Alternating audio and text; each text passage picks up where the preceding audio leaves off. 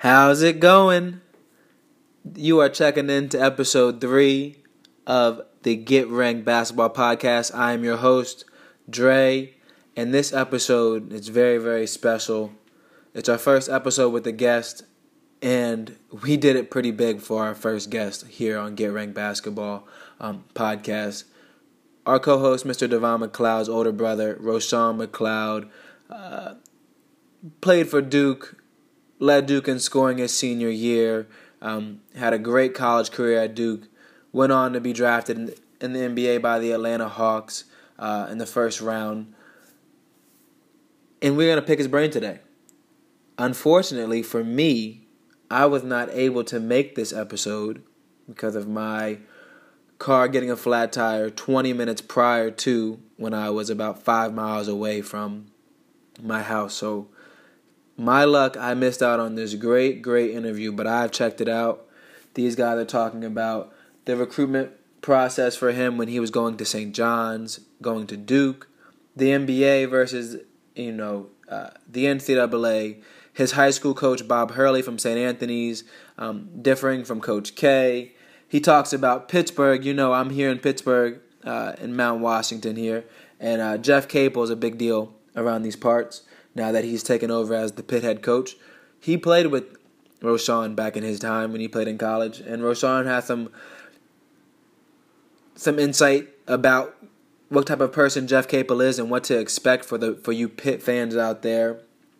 So we really are looking forward to this. He has a lot of great advice for the kids. So definitely check this episode out. I have already 1 or 2 times, and I'm just making the intro here. So check it out. The guys, Brandon, Devon, and Leslie did an amazing job. Here we go. Yo, what up? Not much. Thanks for hopping on. I got my boy Brandon Smith on the. What up? What up, B? And I got my boy Leslie on the line. How you doing? What's going on, brother? Not much. So what are you up to? I'm just leaving the gym, man. I was training myself. You training kids? Yeah, I got a 9th grade kid he's going to be a 10th grader next year. Mm-hmm. Top 4. And he's got a chance to be a pretty good player.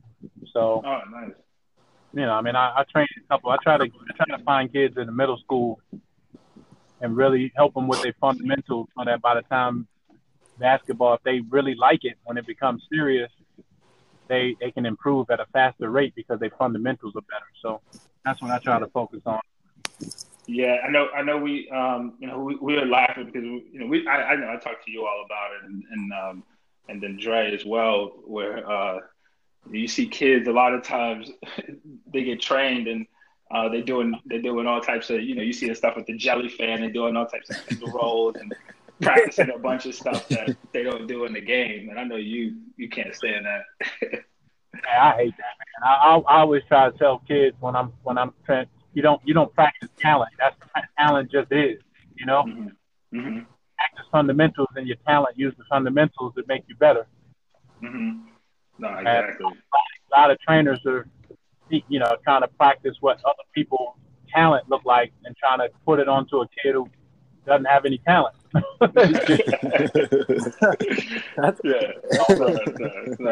it's true. It's true. That's very true. Talent without fundamentals is called potential. Yeah. No, it's true. It's true. Yeah. Sometimes. A lot of potential. What that means to me? You suck. Yeah. But I know Brandon wanted to. So what we wanted to do is kind of start off, talk a little bit about you and your background. A lot of stuff I already know, but other people may not know and stuff like that. So I know Brandon had some early questions that he wanted to ask you. Yeah. So you played for some revered and established coaches early on in your career. I first wanted to talk about Coach Hurley at St. Anthony's and just what was that like playing for him? I mean, Devon, probably some of my favorite Devon stories are his Coach Hurley at St. Anthony's stories. So, what was that like for you playing with him? Well, our experiences were totally different. Devon and I, even though we played for the same guy, like I didn't play basketball until I got to high school. Okay. And Devon played basketball since he was 2 years old. Where I used to dunk on him with the little Nerf ball. So my experience was really hard, but I had nothing to compare it to. So, there's a lot of options in today's game. Whereas when I was younger, my option was my mother not gonna let me quit anyway, so I need to make the most out of it. Mm-hmm. And so for a guy like Hurley, I learned the game the right way. Like you might not like him, you might not play as much as you want, but you're still learning the game the right way.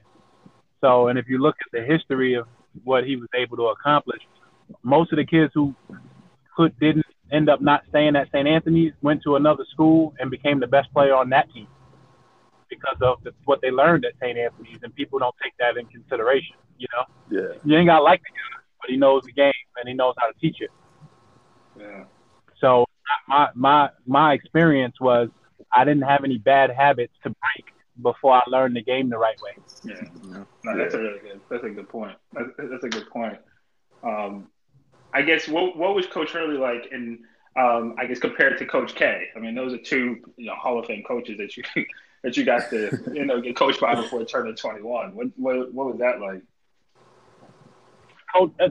From a basketball perspective, there was no difference. Mm-hmm. But Coach K became more commercial. Mm-hmm. You know what I'm saying? Because it was college basketball, more business. And even though Coach Hurley was using it as a business, as a kid playing for him, you didn't know it was a business.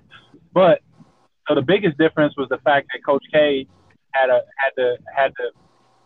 to watch his reputation and the way he did things, where Coach Hurley could just be Coach Hurley.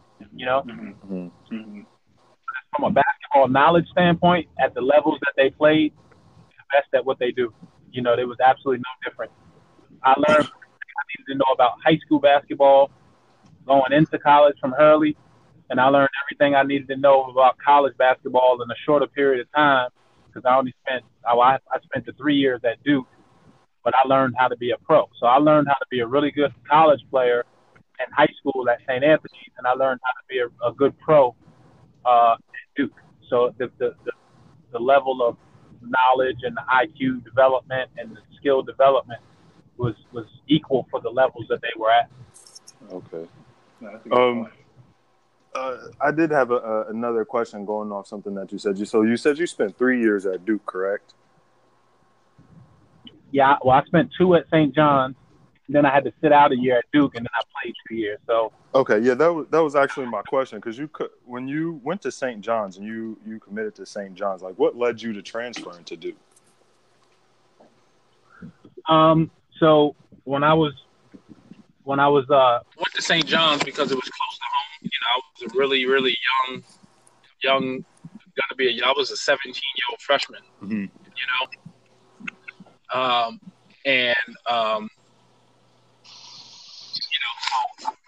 I really wanted to go to Arizona, but it was just so far away. And Madison Square Garden, growing up as a Knicks fan, I was like, wow, this could be really good. So I went to St. John's, and I loved Malik Sealy, who was just graduating. Mm-hmm. So it was a good situation. But I was going to play for Lou Carnesecca, who was the Hall of Fame coach, and he retired. And then the assistant coach took over, Brian Mahoney, and it just wasn't the same situation. So I was staying loyal to St. John's, even though they switched coaches, so that, I could get the dream of playing in Madison Square Garden, all the things that I enjoyed about it. I didn't think that was going to have a huge difference. Mm-hmm. But my freshman year, I wasn't, I just wasn't being straight. They wasn't straight up with me. I was the best power forward we had. But they kept playing this guy who wanted to be a doctor in front of me named Charles Minlin. And not that Charles wasn't a good player. He was from Cameroon. He was tough, 6'4", 6'5", power forward, just undersized. And they kept playing him in front of me. And I'm like, why are you playing a doctor in front of a basketball player? And,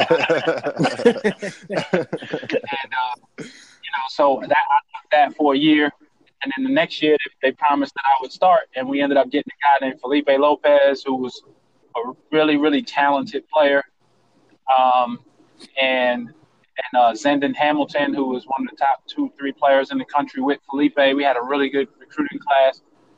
And when they brought Zendon in, they those are New York guys. So they started catering to the New York guys, and I was a Jersey guy. And, the rivalry back then between New York and New Jersey, I just felt like I wasn't getting my just due. I wasn't given a chance. So that was my reasoning for wanting to go to Duke. It wasn't, I just felt like I wasn't being used properly, and I wasn't learning the game. I was more in high school than I was learning in college, and that was a bad for me. I think, with a dream of play basketball in the NBA at some point. I think that's crazy though. Like, you go from St. John's, which is a good program, and then you transfer to Duke. I mean, I think somebody had to get fired at that point.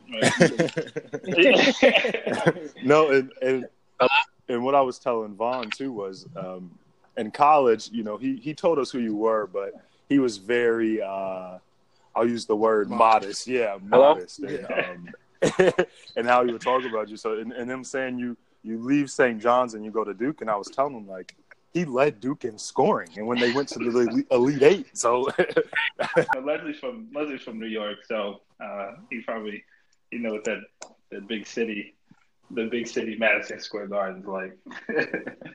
Yeah, exactly. I understand the draw. You just you want to play Madison. Everybody's dream, man. You want to play in the Garden, Exactly. I just had a quick question just for, like the younger listeners out here, kids that Dre might potentially train or have worked with before. Like, could you speak to how much of a student of the game you were, especially seeing as you started to play a little bit later in your career, started to play in high school? Like, how much extra work did you have to put in on the court outside of practice and just studying the game and trying to learn, tendencies of, opponents or just, what you wanted to do as a scorer? I looked at myself as a professional scorer. You know what I mean? Like, because you got certain guys that just, J.R. Smith, DeMar DeRozan, KD, on different levels, but guys could just go get buckets, Yeah. And my nickname in the league was Trigger because that they knew I was shooting. You know what I mean? Especially if I passed it and got it back, you ain't getting it back. You know what I mean? It wasn't a selfish thing. It just, I took my shots and I was efficient. You know what I mean? Like, I'm not going to take 15 dribbles like James Harden. Not anything wrong with what he's doing. I couldn't play with him. But, I don't need 16 dribbles to get – I could score 6 points in the time it took him to 16 dribbles. You know what I'm saying? So, Yeah. I would say to young people, man, first, don't be afraid to get your footwork together because, the art of post playing is the key element to being really, really good. And a lot of kids, whether you're a guard or a big or whatever, post play will help you advance further in your wing play because when you got really good footwork as a player, you can learn anything.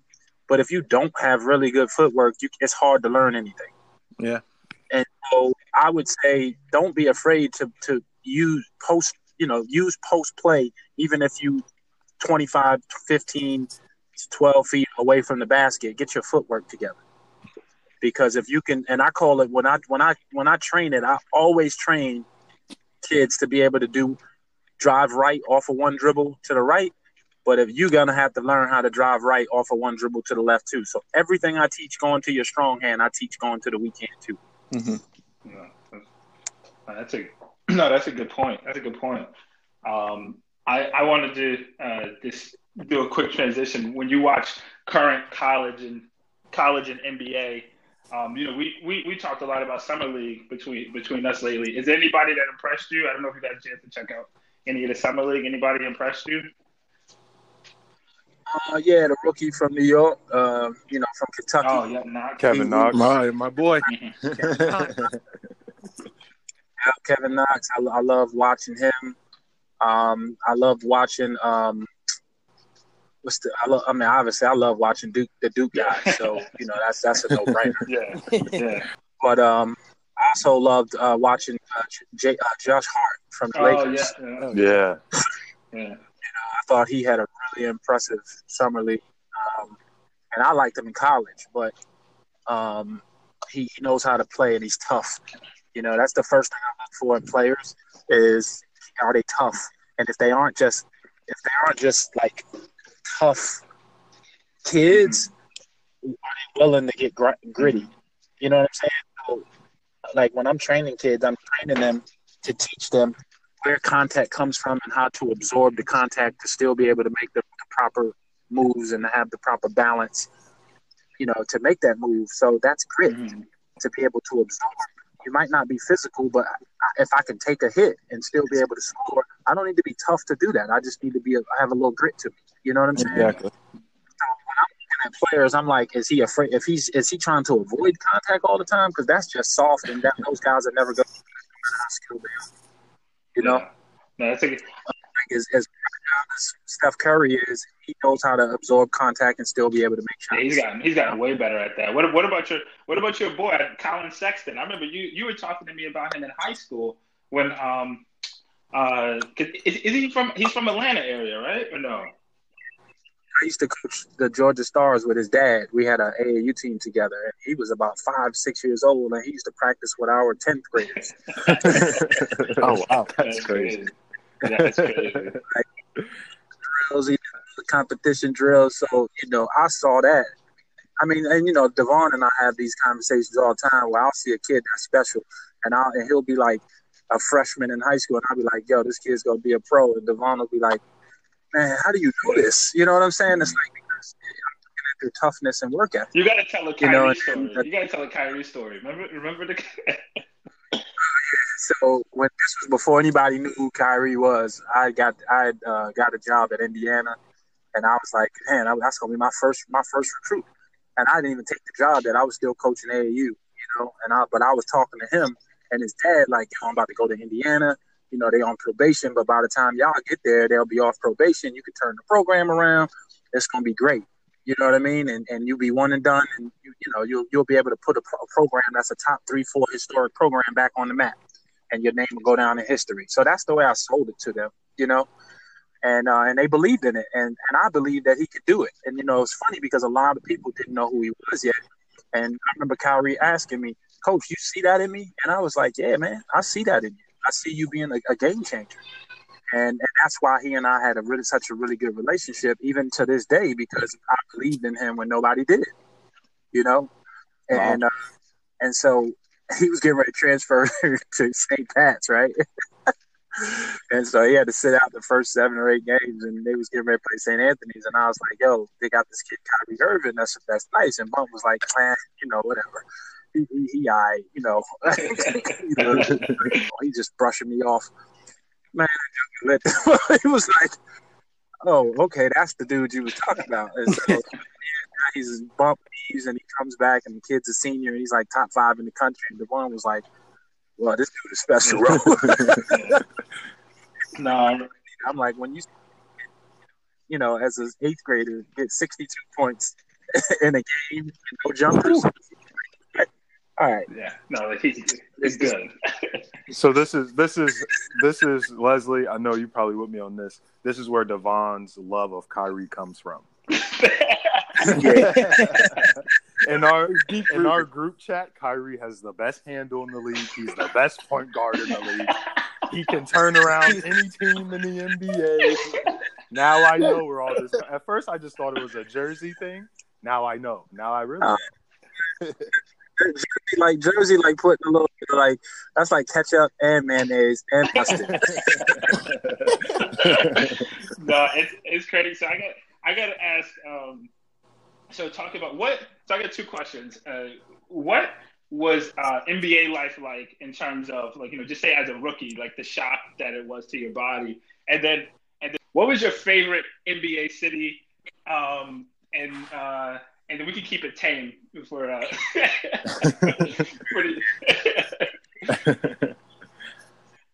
My favorite cities were Miami, Toronto, LA, Chicago, obviously New York, New Jersey, because they kind of go together, and Boston. Okay. those were, the cities that, like you go to Utah, you get there the night before, get 3 hours sleep, go play the game, and then you get out of there as fast as you can. You set play on Saturday, but y'all get in on Thursday. Y'all practice there on Thursday. Go out, hang out, chill. Hang out. Have practice on Friday morning. Shoot around, whatever. Get ready for the game, and you go to practice again in Miami on Friday. So you're not really hanging out at home. I see.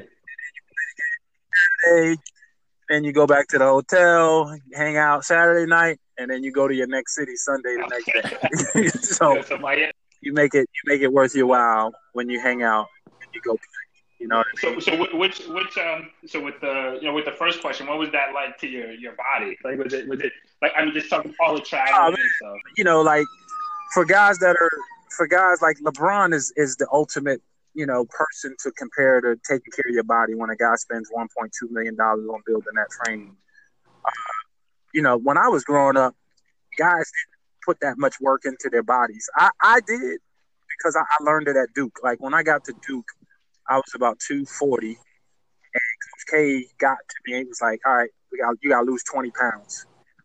And I was like, wow, that's so random. You know what I mean? Like I was playing center at St.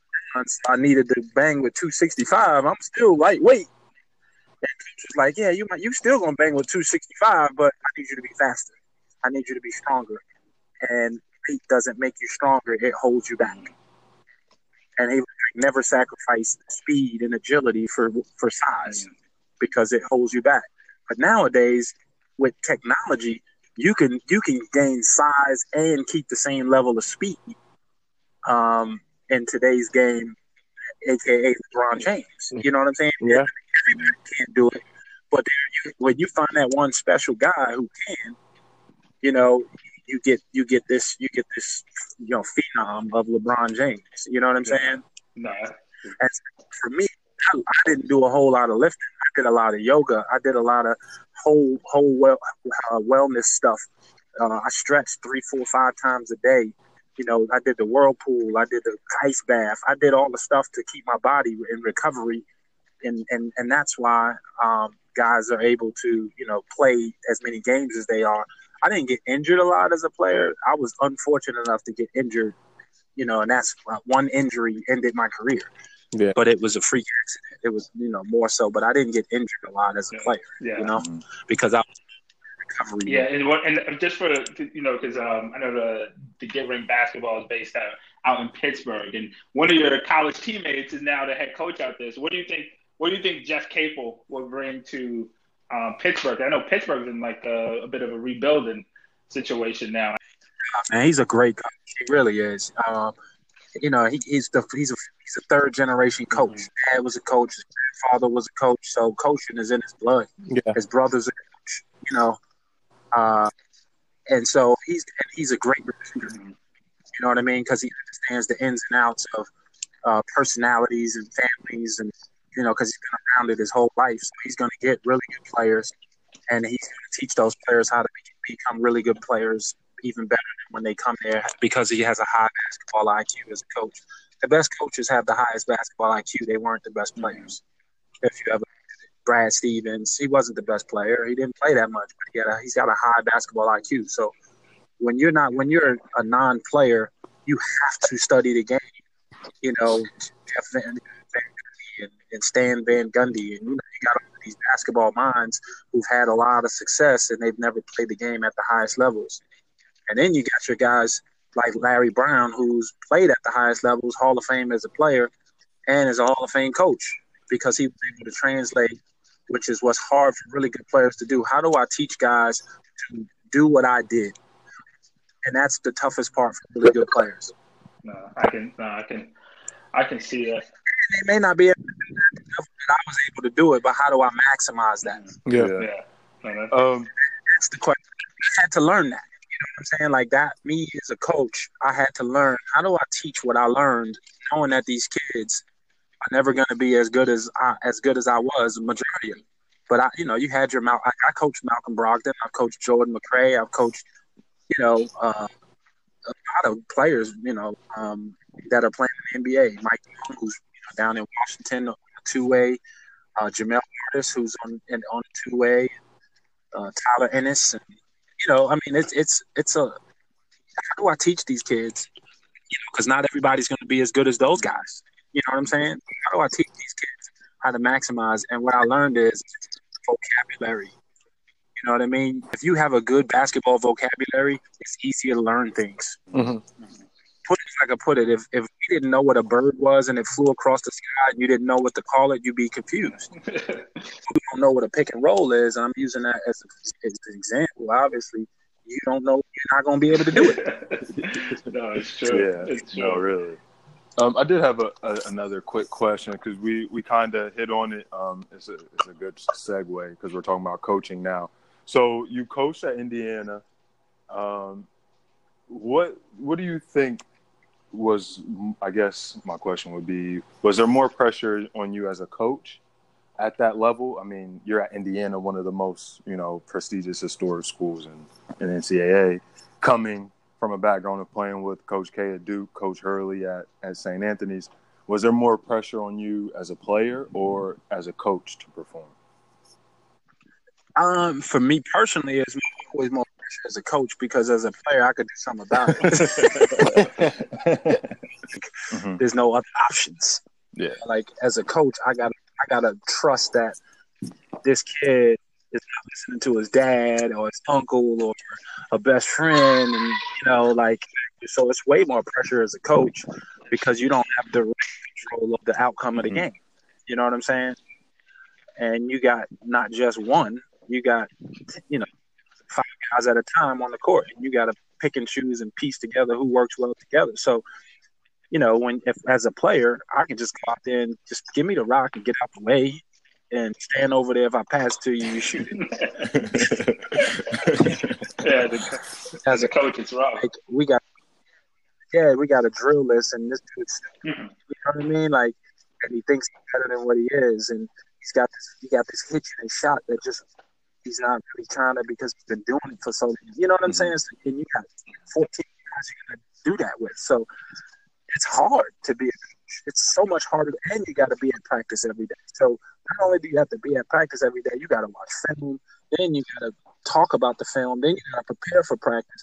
Most players don't have to prepare for practice. They show up, and they're talented, and so it's a lot more work, and I hate it. So that's why I hate coaching. So, no, I'm with you, man. It's definitely. I hate saying like today's age or today's kids, like, because I feel like we're not that old, but basketball changes so much. But it's just like. The work ethic, it pushes me away. I'm just like, man, like y'all don't understand, like just because when you got options, you don't have to fight for anything. You could just take it. That is true. You know what I mean? That's the case today. It's not that kids aren't pushed to nobody's playing basketball with their backs against the wall. Mm-hmm. Yeah. But also nobody's being taught to value what they have. Yeah. Mm-hmm. Nice. So that's a bad combination because and I had this conversation with a guy at the gym the other day, and I was saying, I grew up, my goals for playing basketball was to feed my family. So if you love playing basketball and you got to play me and I got to feed my family, you're done. You know what I mean? Yeah. These kids, the Kyrie Irvings, their dad's making $200,000 a year. They in the suburbs. How do you get those kids to be as motivated as a Kyrie Irving and want to be the greatest? Yeah. Just thinking they're the greatest without the work. Like, see, Kyrie, his whole process was, he put it on social media, so you saw it. It was humble and hungry. So it was like, all right, I'm going to stay humble where I always look at myself like I'm not the best player. I'm going to let everybody else talk about that. Most of these kids trying to tell you how good they are, and most kids that's telling you how good they are aren't that good. No, that's the truth. Yeah. Kid, his father is telling you how good he is. He's probably not that good. It's probably half of it. We also don't have Coach Hurley's yelling at them in practice, telling them that they're not that good. Walton coaching LeBron. Who's in that battle? You know what I mean? Who's gonna win that battle? You know what I mean? That Ty Lue and LeBron. Who's gonna and Ty Lue, I think, is a great coach. You know what I'm saying? You know, we came out in the same year. That's my boy. You know, so I know his work ethic. I know it's how much work he puts into it. But you coaching LeBron, and LeBron more than you. So how is that gonna look? You know. And so a lot of times when you get that special player as a high school coach, and you haven't coached that many special players, you try to coach them like you coaching everybody else, and you can't because they do more. And so you got to look at that. You're going to frustrate that kid, and you're going to hold them back, and they're going to dislike you as a coach. We like to talk about music usually towards the end. What were you listening to before games? I know you put me on Wu-Tang. When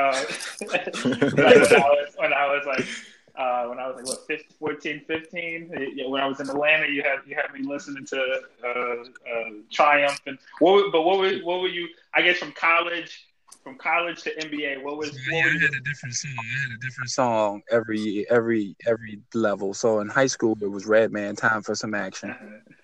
You know, so that, and I just learned every lyric and ad lib in every song. And when I got every lyric and ad lib right, I knew I was getting 25.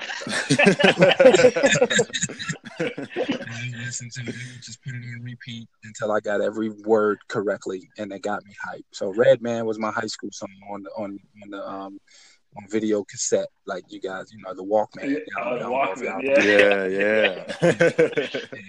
With the little fluffy headphones. They was little tiny. You ain't had no Bose and no JBLs and nothing like that. It was, it was just a little wire that go around your head, and it cut you, and it cut you. But so it was Redman in high school, Triumph in college, and then in the pros, it was I just listened to Jay-Z. So Jay-Z got me hyped because it was like just that Jay-Z era where he was real smooth, and I grew up and got my big boy drawers on. And so I went from, it was like going from the street corner to the corporate. You know what I'm saying? Yeah. So now I'm driving a Range Rover. And I'm listening to Reasonable Doubt. So I had to take a step up, and get my big boy drawers on. So Jay-Z was like going from grimy Redman and Wu-Tang, and now I'm putting on suits and ties. You know what I'm saying? Yeah. So Jay-Z was my go-to as a pro. Oh yeah, you were right in the middle of the era when David Stern brought in the dress code, right? Like that was right when you. Yeah. Allen Iverson was coming with the baggy pants, and then it had to be business casual, and then they was like, all right, you got to have a jacket on, a suit. It was just that whole. Because they didn't know what to do with the hip hop era. Yeah. You know what I'm saying? It was a threat until they learned how to use it. Yeah. You know what I'm saying? Yeah. Once they found out how to make money off it, then it became okay. Yeah, I was about to say once they learned how to profit off of it, then it's good to go. Yeah. No, that's. So, and now you get this Russell Westbrook madness and LeBron short. No, this is madness, and then they call it fantasy. Yeah. Then you get a stupid idiot that ain't got no money, and you like, I don't know.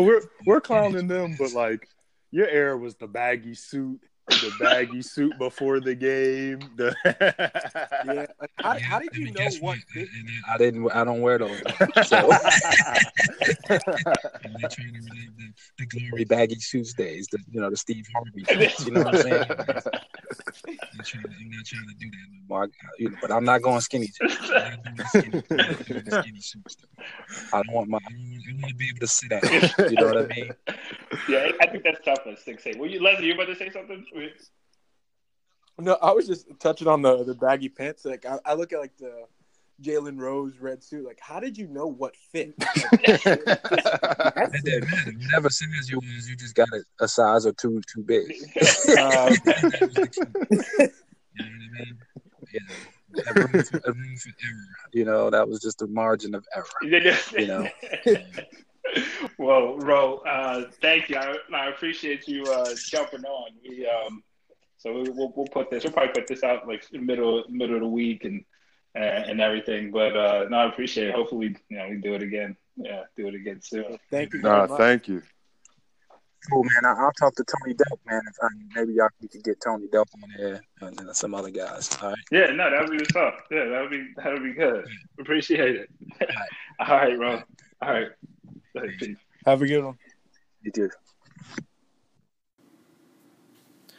See, I told you it was a good interview. I just want to give a big shout out, big thank you to Roshawn McLeod for taking the time to come on to the Get Ranked Basketball podcast, especially with the host missing. Thank you so much for being able to adapt. You gave a phenomenal interview, so much insight. You weren't afraid to touch on all topics. It was great hearing that your name was Trigger in the NBA. Now I know where Devon gets it from when we played together. So that was a great episode. Big thanks to Devon, Brandon, and Leslie. Great interview. We'll be doing these a lot more throughout the season. Hopefully we can follow up with someone as big as Roshawn. That was phenomenal. But we will be having more interviews and more shows coming out. So be on the lookout. We love putting out more content.